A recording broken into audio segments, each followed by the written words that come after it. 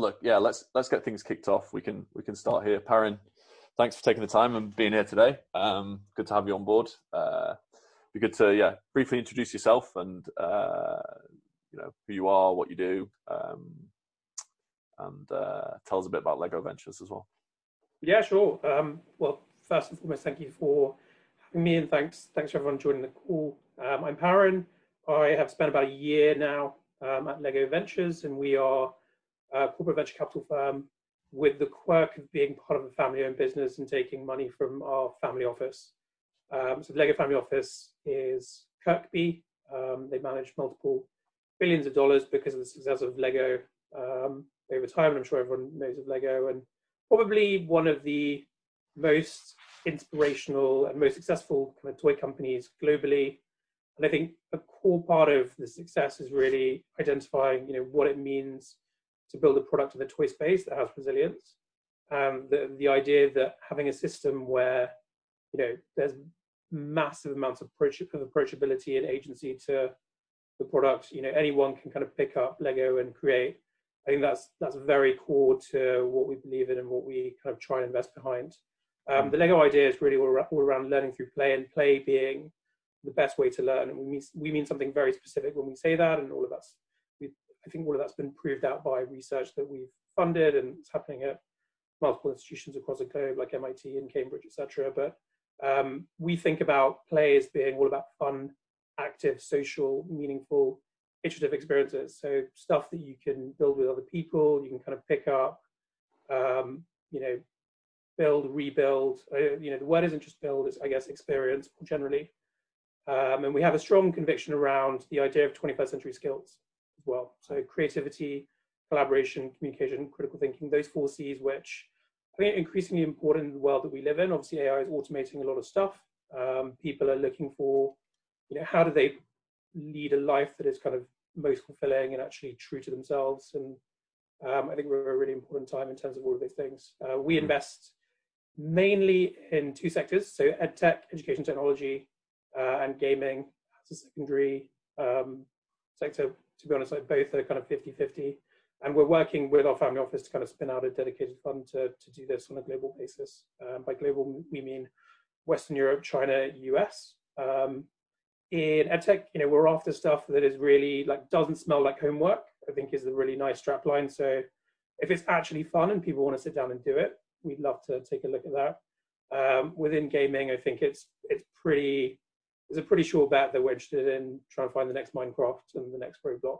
But I think creativity underlined in that space is really, really important. And then more broadly, I think mobile is huge. So how do you get better experiences on mobile versus the Candy Crush experience where you're just tapping on your screen mindlessly and getting a dopamine hit. Right. And before Lego Ventures, I was at Babylon Health for a couple of years, sitting between the finance and marketing teams, running around putting out fires, and also weirdly leading digital acquisition for a bit before we got some more professional people in, and then also leading the B2C business for a little while. And prior to that, I have 5 years of experience in the investment banking space, so equity research mainly, covering European telecoms, which is not the most sexy sector, but at a time when we didn't have many big listed tech companies in Europe, and that's nice to see that that's changing. Yeah, for sure. So a lot to unpack there, and fascinating. So in terms of the way it's structured as an organization, Lego Ventures, are you to some extent separate from Lego the company then? Are you managing money from Lego's balance sheet, from the family office's balance sheet, or? Yeah, it's a good question. I think all CVCs are different, and we are definitely strange in the way that we've organized ourselves, but for very good reasons. So we don't take money from the Lego balance sheet. I think the physical bricks product is the thing that makes money for the Lego group overall, and the business has done phenomenally well, incredibly resilient. It's done really, really well with IPs and storytelling, etc., etc. And interestingly, is making forays into the gaming space itself, which is great to see. And there's a degree of innovation going on within the Lego group. We take money from the family office because it gives us that kind of long-term view, and the view into 2032 when the Lego group turns 100, and what should the Lego group look like on that time frame, and what are the pillars within the Lego group that we want to help build. And we want to help build them at the earliest stages by finding the things that are, I guess, innovating around that Lego idea, invest small checks, kind of late seed all the way through to Series B, and then see what happens next. And maybe some of those companies we end up acquiring, maybe some of those companies remain independent, and some maybe don't work out, or we divest the stake, or whatever it is. But I think that gives us that kind of best of both. The family office themselves actually invest quite a lot in things like private equity, fund of funds, direct equity, stuff with ESG sustainability at the heart of it, renewable energy and things like that. Right. Where we play into things is that we are investing behind that Lego idea. So the idea is very important to the corporate, that we're trying to build entities that are within kind of this Lego brand wrapper. So we like to think about it as kind of like similarities are to like Google and Alphabet, where the Lego brand is kind of the collection of companies that really operate to like magnify the impact that the Lego idea is having globally. And does it so it always comes back to that thesis of sort of learning through play. Is that the case with the gaming stuff? Does there have to be a learning element to it, or like sort of a clear view on how it's improving, I don't know, the person's mental function, that sort of thing? Yeah, I think it's interesting. So like the way we think about learning is really, if you're playing and having fun, you are actually, you're learning. Right. And that to us is the best way to learn. So in the gaming space, it's very much about finding those experiences that like really resonate with a user base and target creativity and skill building, collaborative gameplay, cooperative gameplay, put players into kind of challenging positions, whether it's through puzzles, adventure games, real-time strategy, whatever it is, but genuinely get players to think and think in a way that maybe challenges their preconceptions. And I think there's lots of examples of games that don't do that. And I've mentioned Candy Crush as one. I think like Fortnite is maybe a kind of a challenging one. I think what Roblox have done that's really interesting is they've allowed a bunch of effectively kids to go create games and set up that path to become professional developers further down the line. And there are actual professional game studios creating games for Roblox now. I think that's super interesting. And the future of that is, how can we enable a platform which maybe encourages anyone to create and has the types of games on the platform that are a little bit deeper and richer in terms of their experience. We have this analogy within the Lego group or Lego Ventures as well, where we talk about tapas and the idea of like, we don't want to fund potato chips for the mind. So we don't want kind of like your candy dopaministic kind of games and all of that stuff. What we really want is stuff that's kind of like small bite-sized experiences that you can share with other people. And I think social is really a big part of things. Right. And obviously last year we saw things like Among Us and things like Fall Guys with their kind of wacky take on, a genre that's like Battle Royale, or effectively taking what is a board game and turning it into a social game, really succeeding off the back of, social and collaborative game players being core to the proposition. So it doesn't have to really be like, we're not looking for like brain training, right. But what we're looking for is like the type of game that maybe allows people to express their creative side, whether through building or coloring or designing, or allows them to engage in social play, whether it's like, resource allocation type stuff, or whether it's challenges that are only solved through teamwork, right. and assessing those types of opportunities. I think there's right. lots of interesting opportunities that are kind of in the weeds and maybe were popular genres before and are now kind of trying to be relaunched, and especially on mobile, like the depth of games on mobile, I think will only increase because of the various trends you're seeing there, right. be it on the advertising side or otherwise. Right. That's interesting. The sort of piece around the social stuff in particular, and you sort of seeing that as like a key part of what you're doing. Is that and yeah, the other one I was thinking of last year is Animal Crossing, right? Like huge social thing to what they're doing. I mean, I'm not a gamer at all personally, but it was just fascinating to see how much it and how fast it grew and how popular it was with such a wide range of people as well. Yeah, I think what's really interesting about social is that like games for a very long amount of time have suffered from being built in the way that movies are built. And I think, like there are people who know how to build creative enterprises very, very well. Like something like 70% of the top kids' IPs in the world are owned by Disney.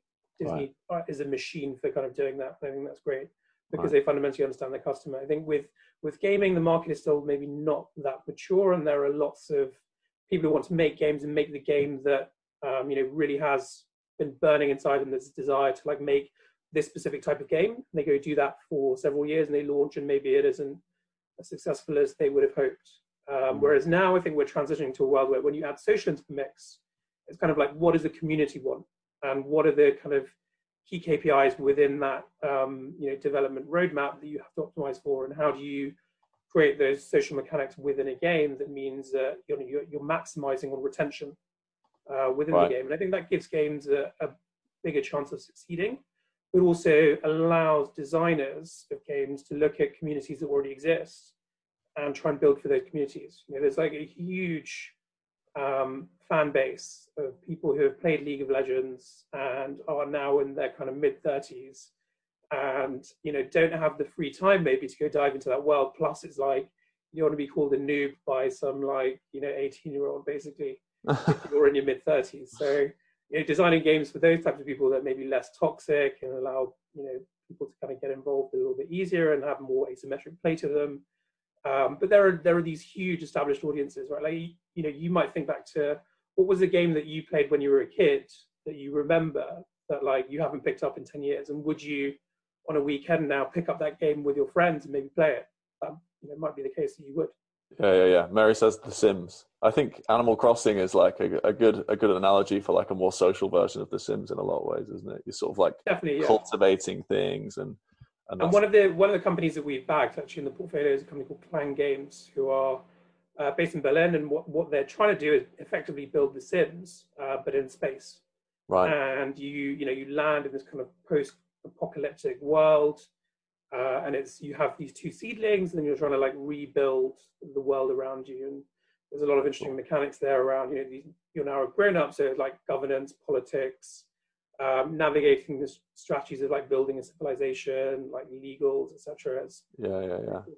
It's really interesting, isn't it? Like, so I think there's a couple of things. It's like gaming has made this transition from like nerdy to like very mainstream and a huge industry now, especially with younger people, right? Like Gen Z and below. It's just like par for the course.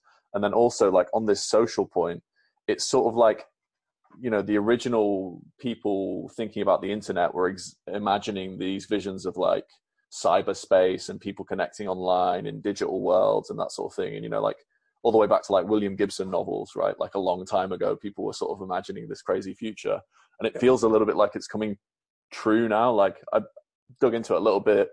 The word that keeps coming up is the metaverse, and it seems to like the timing is good in terms of the pandemic having accelerated that, and then like stuff that's happening in blockchain as well in terms of like interoperability of stuff.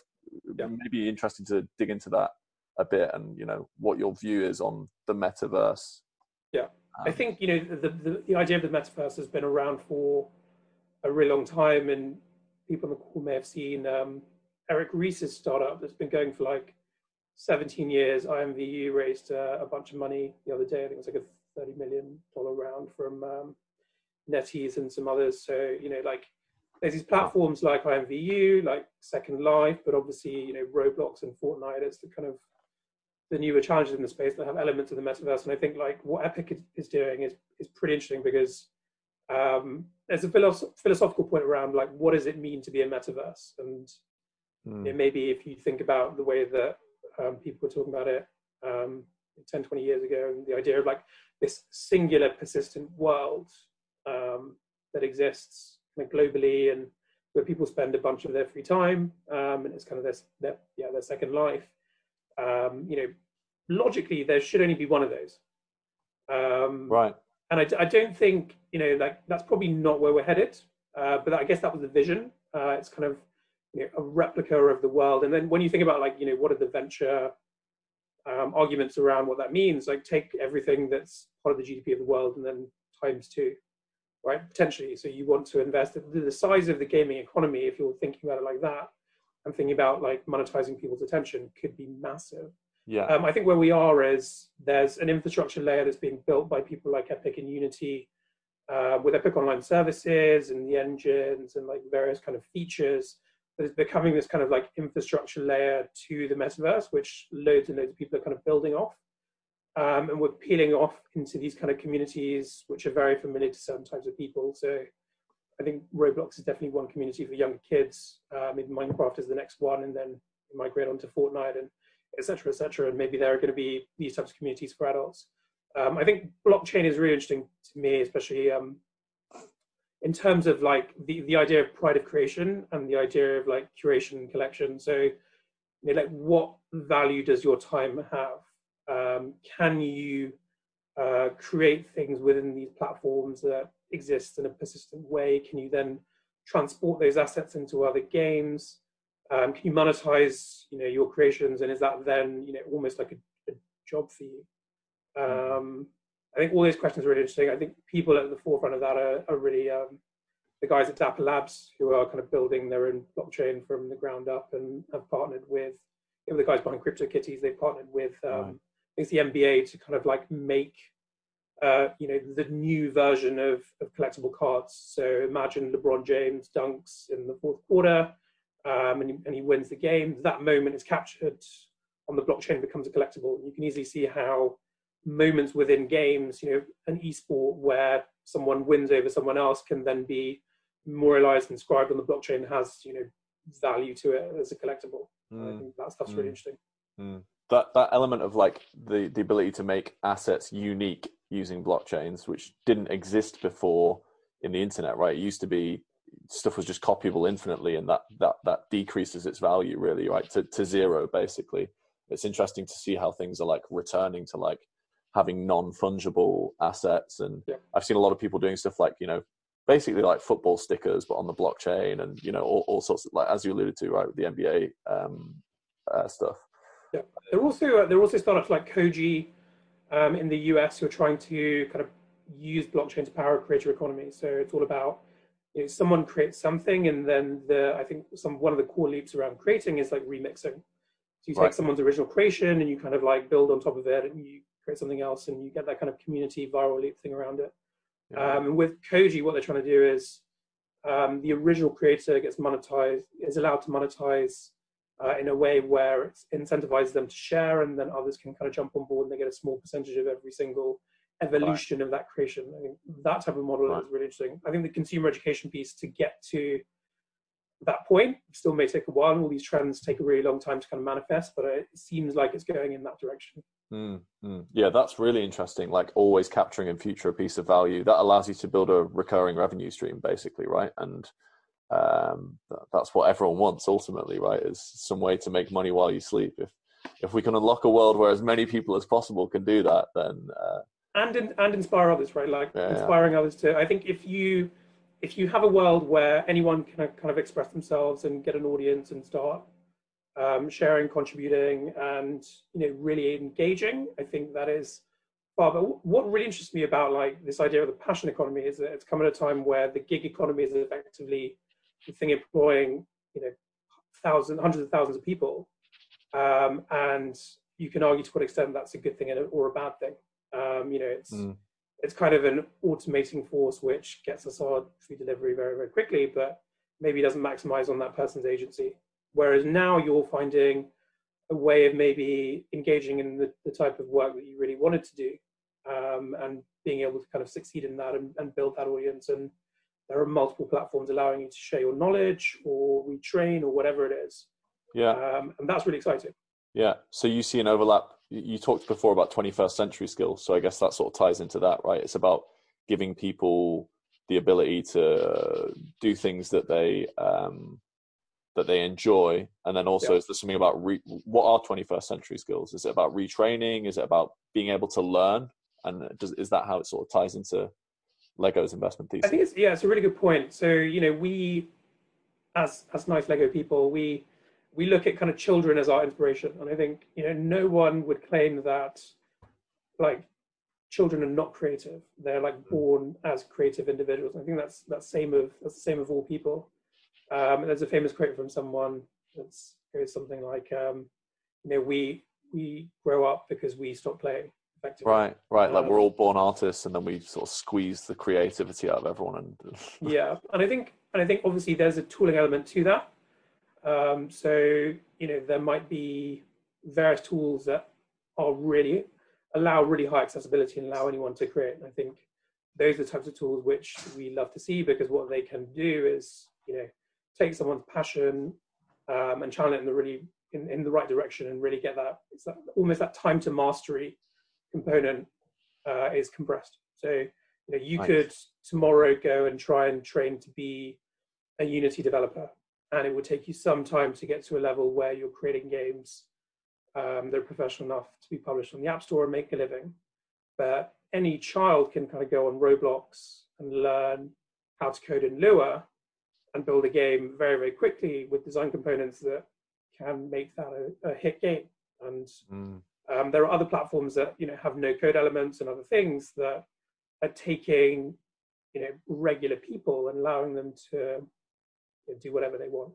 right. And not everyone will be able to create like a Michelin star meal, but everyone will be able to create an omelette, and then it's kind of an iterative process from there. Like I think it definitely opens up the channels by which you basically say, like, I've got limited time on a weekly basis, but I really would love to be, I don't know, like a sneaker designer, and I can use XYZ platform to then start making really cool sneakers and maybe eventually sell them. And there's a company called Artifact that's going to do just that.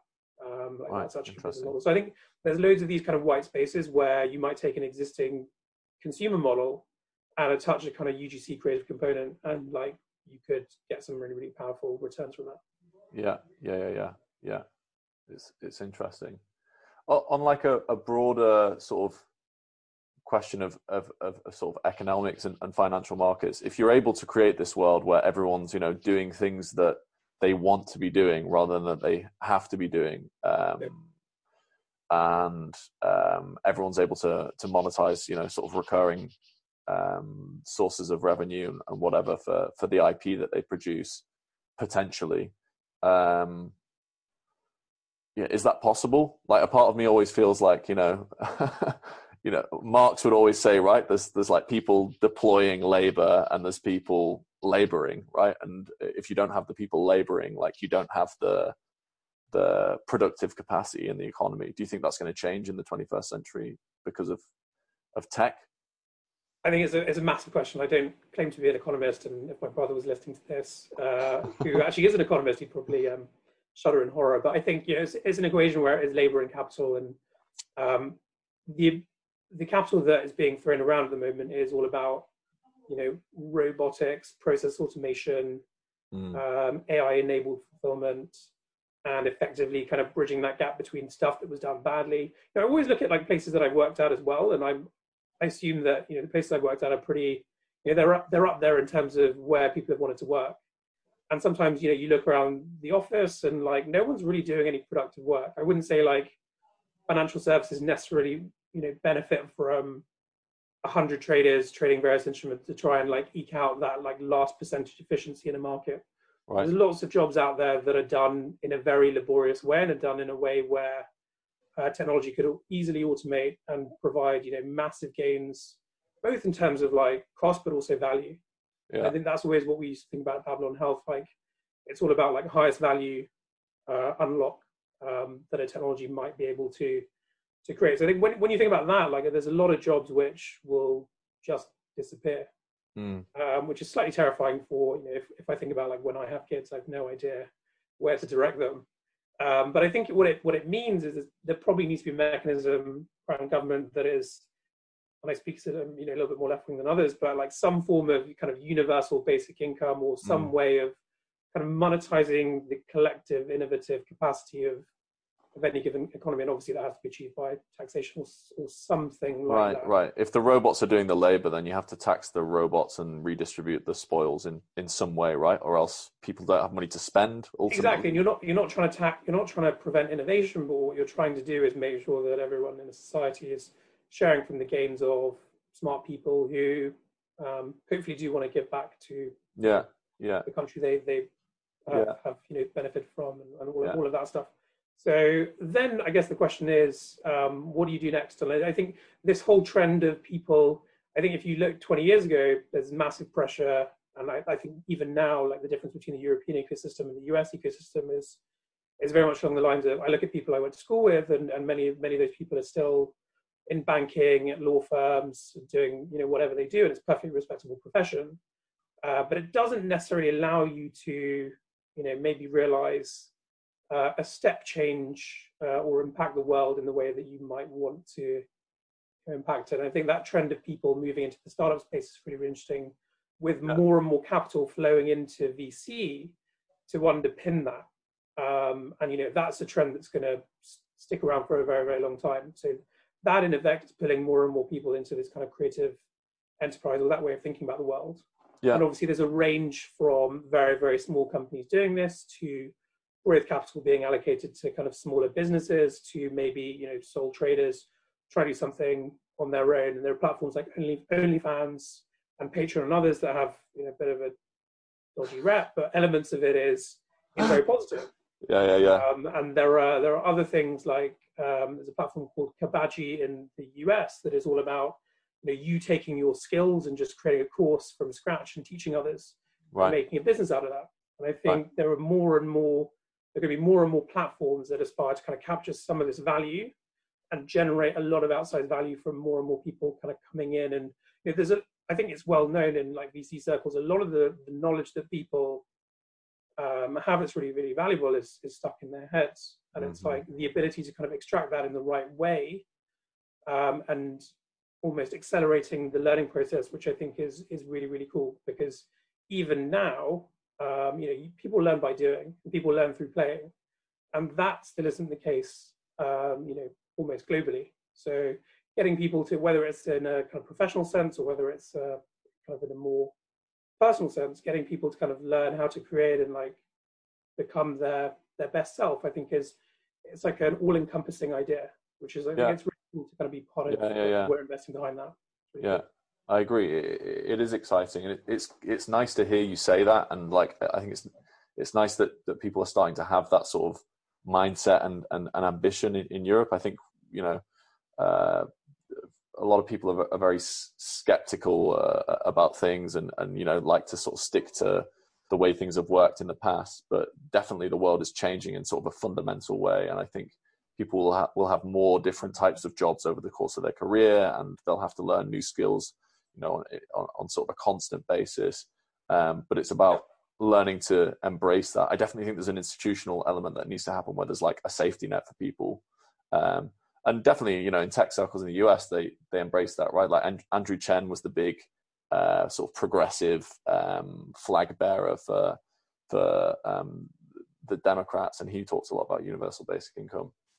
I'm conscious we've got a lot of questions here, and it'd be good to sort of open the floor and sort of let people chime in and ask a few things. So what we could probably do is just I'll pick people out, and then you can unmute and ask the questions yourself. So if we start with Mary, you had a couple of questions. One about VR in gaming, and then also I think that's a really good one in the education space.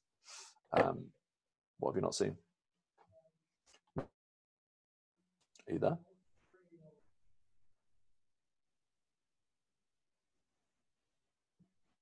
All right.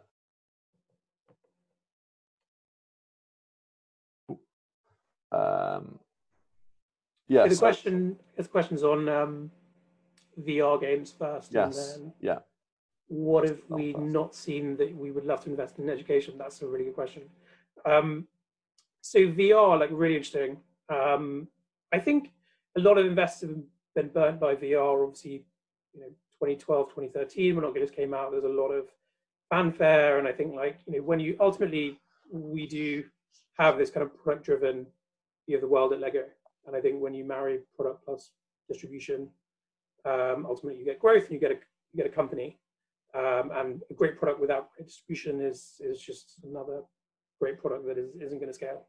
So I think that's really interesting, because VR and the VR ecosystem is now being supercharged by the fact that people like Valve and Facebook and others are taking it much more seriously, and also the fidelity of experiences on those devices has become much, much better.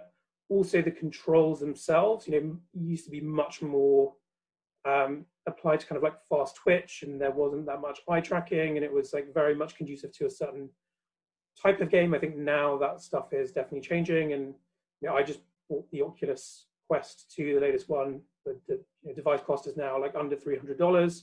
You can connect it up to a gaming PC and play Half-Life in a way that you would never be able to experience that world. And I think it's definitely really, really cool. That said, there are still very basic experiences on VR that there's a limitation on the kind of complexity that you can generate in the VR world, and also like there's a space constraint as well in a very practical way. So I think like for us, VR is definitely taking off. I think conceptually as Lego Ventures, do we love it or not? We don't know yet. Is it healthy to put kids in front of a screen that's like literally right there in front of their face? I don't claim to be an expert on that. I don't know. But I think one interesting use case we saw last year was there's a company called HoloRide. They were trying to put VR in the car. And I personally love that idea. Didn't manage to sell it that successfully internally, but the idea of turning, for passengers anyway, turning the car into a theme park and unlocking a whole new distribution channel for VR headsets, because it's really like it rides on the installed base of these headsets. I think it's like really, really exciting. So I think the ecosystem is definitely maturing. The danger is you're at the kind of mercy of Facebook a little bit, which is a slightly terrifying place to be. But maybe it's something which will take off. And I think with Apple venturing into the space with more of an AR product, it's something that we're looking at. And if there's creativity in that space, we'd love to look at it a bit more closely. Education, what haven't we seen that we would love to invest in? I think like EdTech, we appreciate as a little bit of a niche in terms of market.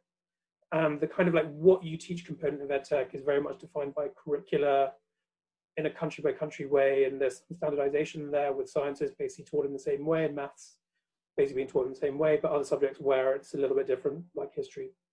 But I think the how of teaching and the pedagogical side of things, there's a lot to do there that still isn't being done, and a lot of that relies on kind of systems change as well, and it's to do with assessment and various other things. And I would encourage more and more founders to try and take a transformational approach to EdTech.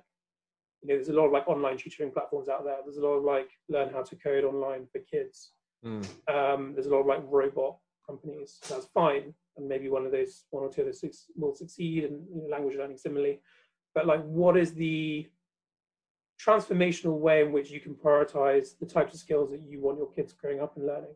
I speak as someone who did a useless chemistry undergraduate degree that I've never used since, and was just a way of kind of showing off effectively. It's kind of a process which we put kids through, we put young adults through, and it's whether like what is the future of that? Like, how can you learn tangible skills that are actually really transformational? Maybe that isn't just learning the next coding language. It's about a process way of thinking.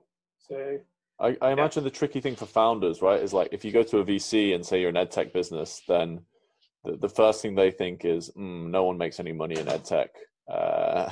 Driving revenue as a founder in EdTech is really hard because you're dealing with the government. And then, as you say, you've got different stipulations from different governments and local authorities and all that sort of thing. Do you think there's sort of like low-hanging fruit or new approaches? Like what do those new approaches look like? Are you seeing stuff that you think is moving it in the right direction? Yeah, so I think with COVID, like everyone has now realized that their child's education cannot just be left to the government. And it's also incredibly hard to teach kids yourself as a parent, like almost impossible. And you're kind of like learning as you go as well. So the natural question is like, what does that mean for various markets? And we think like B2C has been a big winner through COVID, and will it continue? I think probably so, because nothing changes in terms of the way that your child is necessarily taught at school. There might be a step change in terms of like it goes back to your child goes to class and whatever, but ultimately that like after school component is really, really important. Right. I think like, examples of companies like OutSchool in the US, OutSchool has done phenomenally well, teaching all types of like subjects, whether they kind of have a creative focus or not, through COVID. And like a lot of parents have like relied on OutSchool in terms of like a deep and rich creative medium or educational medium for their kids. So I think that's one example of a company that we have noticed. But I think also like the valuations in EdTech, something has to change. These are big markets.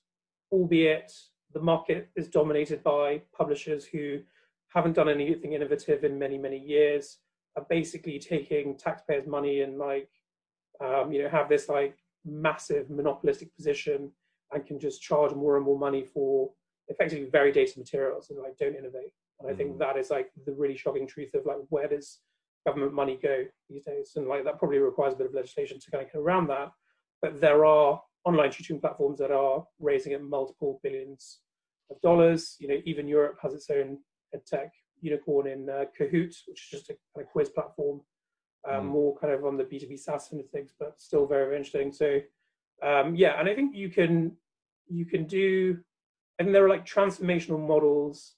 If you look closely, taking very traditional industries and transforming them and making them far, far better, I think is a really good way to kind of go, because what you're doing is taking existing demand and providing a solution that is like, hopefully a few multiples better. So I think of like Babylon as a good example in healthcare, but there's companies who are doing something similar in like the nursery, early childcare space, people like Family, people like Tiny, and there are others that are trying to build like the next universities. So LIS is an example of like a new challenger university in London, which is basically trying to reinvent how you learn and what you learn within kind of higher education. Yeah, that feels like a big one, especially because as a university, they've got like, if you look at the US universities, a lot of them are private and then partly funded by public money.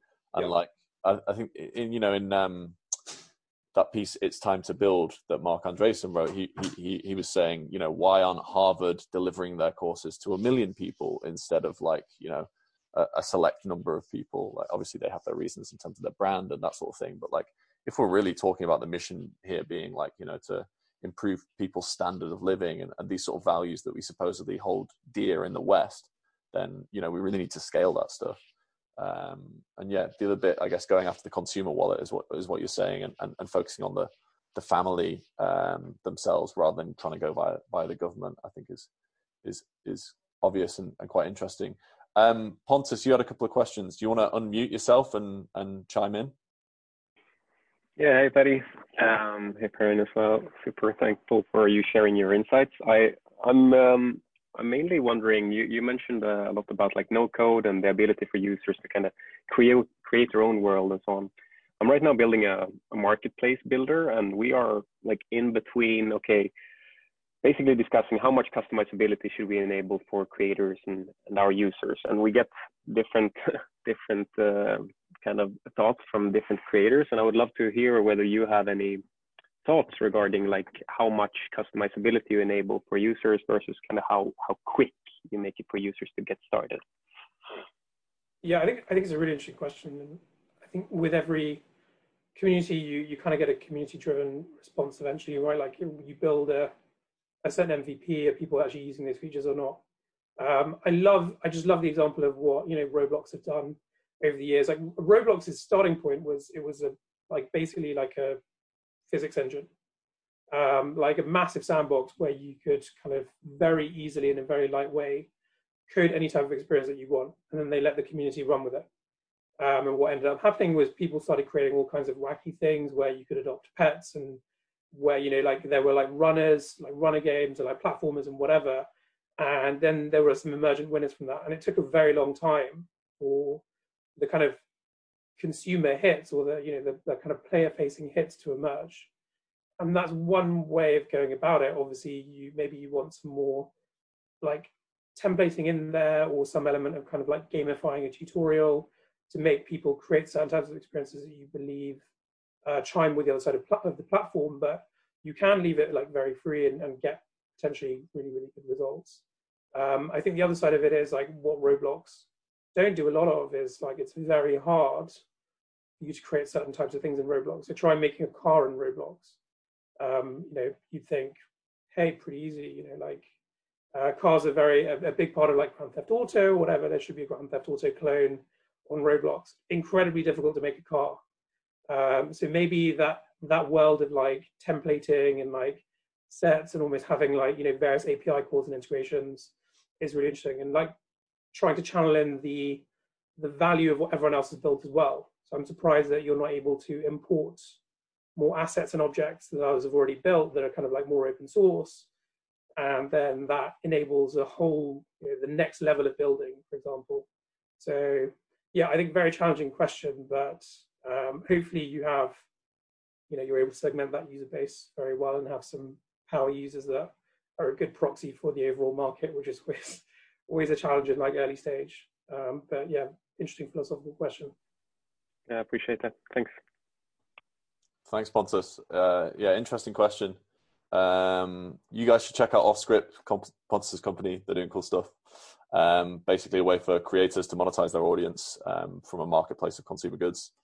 I think that's a really interesting one. It's like you're seeing more of these sort of free-form platforms in lots of different places. Like Notion is like a very open sort of product that can be used in so many different ways, right? People are building CRMs on there. People are building websites. People are managing communities through it. We do a lot of our stuff on Notion. Probably should do more of it through Notion. But I think it's also like thinking about what the user need is and how do you deliver that functionality quickly? Do they want an open platform, or do they want something very specific, simple, easy, and quick? And I think retention is the number one metric. I think everyone talks about that, but you can then boil that down into feature retention. So, hey, I built and shipped this feature. Are people actually using it? Is it really valuable? And you can kind of try and analyze that in terms of both users but also value. Right. And here's a different one from Hies to 3 Van Heften. Hies, do you wanna dial in? Say hello. To correct you on the pronunciation, or to ask the question. Yeah, no, thanks, Paddy. It's Gijs here. Super interesting discussion so far, guys. Thanks, Parin, for sharing your kind of insights.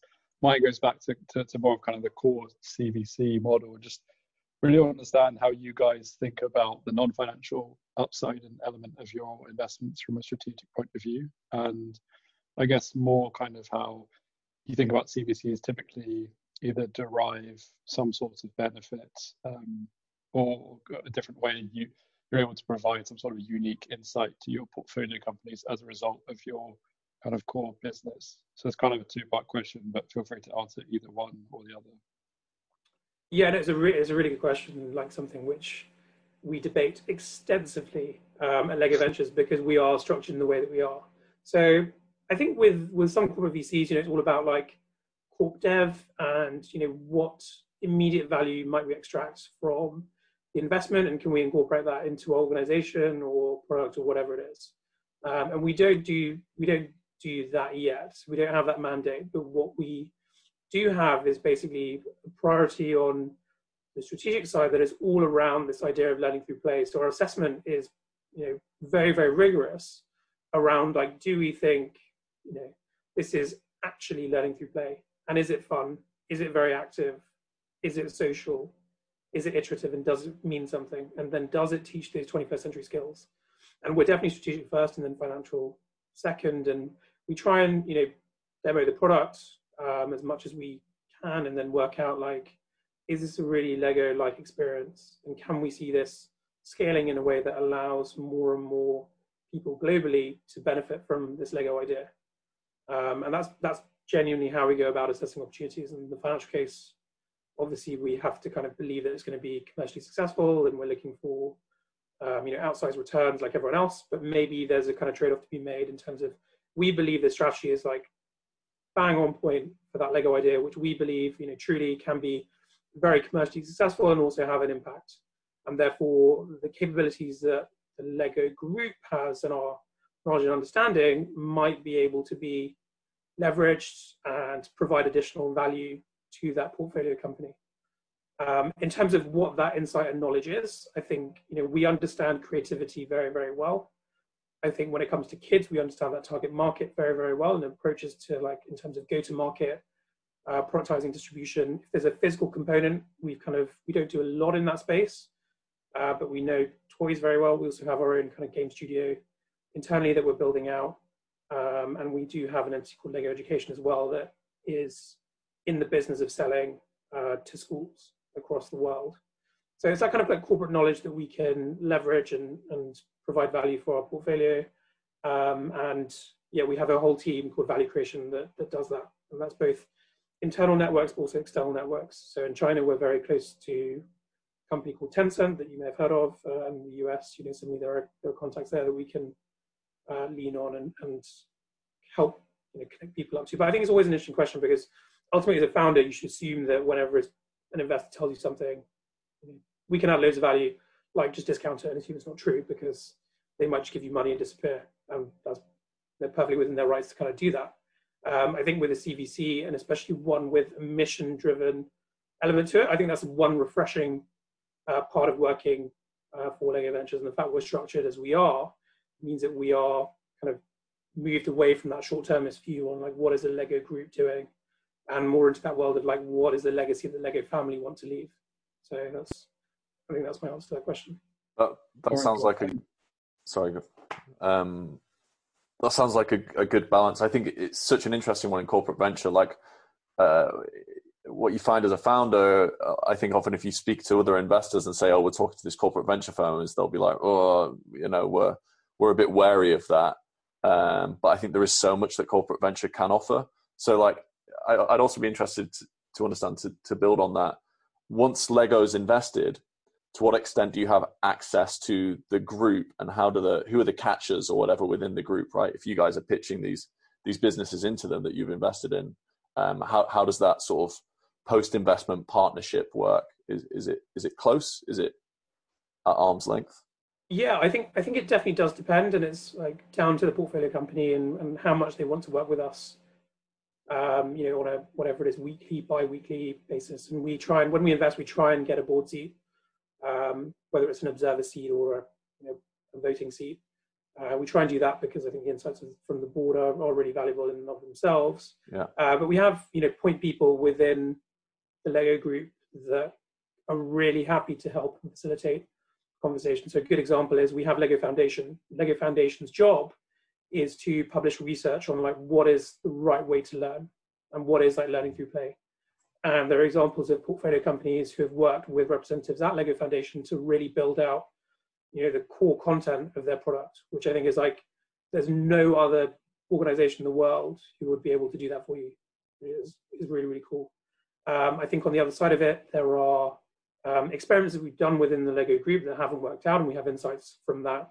We were doing like VR in like the 1990s, which is absolutely hilarious, but is something the Lego group did. So there are insights from 30 years of mainly failed experiments, but 30 years of like work that I think people can definitely draw off the back of. And we've hired some interesting people as well. So the CTO of Lego Education is someone who invented Scratch, the coding program, and used to be like DIY.org, which is all about, it's kind of like a maker platform.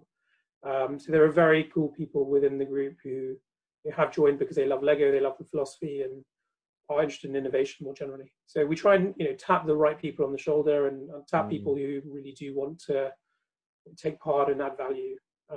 And similarly, like within the team, we have people who have a former startup background, people who have more of an investing background, and like a diverse range of people who can help in various ways.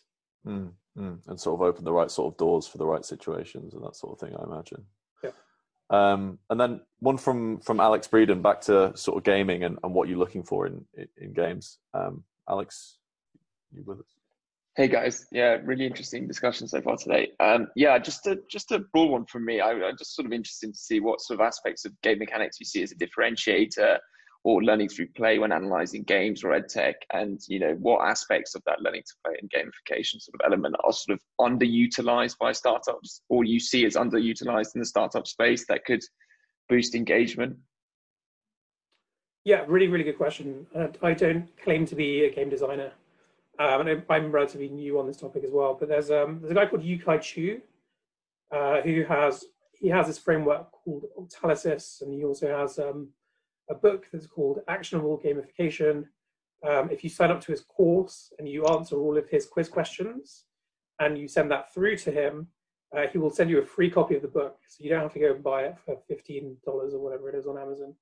But it's a great example of like what are the types of techniques that people can use to gamify an experience. And I think like historically people thought gamification was you put a bunch of coins in and you collect the coins, and then that makes people want to kind of keep on playing, and get up the leaderboard, you put leaderboard in, leaderboard leadership mechanics and like social proof and all that stuff. And those might be compelling ways in which to kind of attract people and retain people. We're looking for methods that aren't exploitative or don't resemble dopamine-driven or gambling-type mechanics. So I think the interesting distinction that UKAI makes is there are white hat techniques and black hat techniques. And the idea of a white hat technique is you can't just use those things, but if the main strategies are very intrinsic motivators, then those are the strategies which will keep a user in a way that isn't, they're not like being hooked into a game for an abstract reason, like, being bribed or punishment or whatever it is. It's more about their skills, their mastery, learning, giving something back to that user. And I think like those are the types of techniques which we love to see. I think like the UGC loop is one which is like a great illustration of that. The other side of it is, maybe there are mechanics where, like it's social, but in a way where it's not like social proof, but and I think like this, pulling it back down to 21st century skills is actually a really good way of looking at it, because it's like, are you actually building enriching deep experiences that give something back to the user and like give them a real skill. So yeah, I would take a look at the book. It's a really, really great read. Yeah, I'll check it out. Thanks. Nice, great question, Alex. I always think that's a really hard challenge in product design generally, right? Like, how do you, in a world where everyone's in this, sort of dopamine thirst trap or whatever you want to call it, like, how do you design products that are that people keep using, that aren't using some sort of like psychological hook to keep people reeled in that's bad for them? Yeah, and people used to use really lazy techniques, right? Like notifications. Like apps would just keep on sending you random ping notifications, and eventually like the default was all notifications off. And even now, like that's the thing that I go through whenever I download an app, to make sure the notifications are off. You're not adding anything valuable in terms of the content you're providing your customer that doesn't like chime or like align with the use case and the reason why the app exists, then you're effectively pissing them off and they're going to disappear eventually. So it's respecting that user, which is like the overriding philosophy. And it's hard because it's still, you want to get their attention, but you want to provide them with value. It's tricky when you're going up against these businesses with ads-based models as well, right? Because their whole product design basically pivots around how do you retain that user's attention for as long as possible in order to sell them as much shit as possible. Yeah, and there's an ecosystem point here as well. So arguably an app store model encourages apps to be built in a way where they aggressively monetize their users, simply because cost of acquisition is very, very high. You're pulling a user off a platform where they are engaged into a flow that is deeply disengaging, like downloading a new app, going through that flow is like horrible. And because of that cost, you then need to monetize them relatively quickly. So a world of post app store maybe means that you don't have to necessarily design experiences in that way, and they're a little bit better. It's a tricky one. Talfan, you had an interesting question about the future of education. Yeah, actually, I think you largely answered it in the questions that you were just answering. Yeah, it was mostly about this idea of the future of university courses. So if people go to university now because they want to get a job at Google, or if they want to get a job at Apple or whatever, then Scott Galloway, who's professor of business at NYU Stern, talks about this idea of companies taking over the responsibility of running those courses. So Google might run a Google course, so you can become a Google accredited engineer. Disney might do something similar via the expertise in Pixar for training digital media professionals. And then, of course, they could hire directly out of those courses and take a share of other companies who are hiring out of their courses who want to get in on their business model. I was interested, maybe Lego doesn't fit into that, but if Lego were to run a course, like what is their core kind of educational IP? Maybe something that's like reflected in their company culture.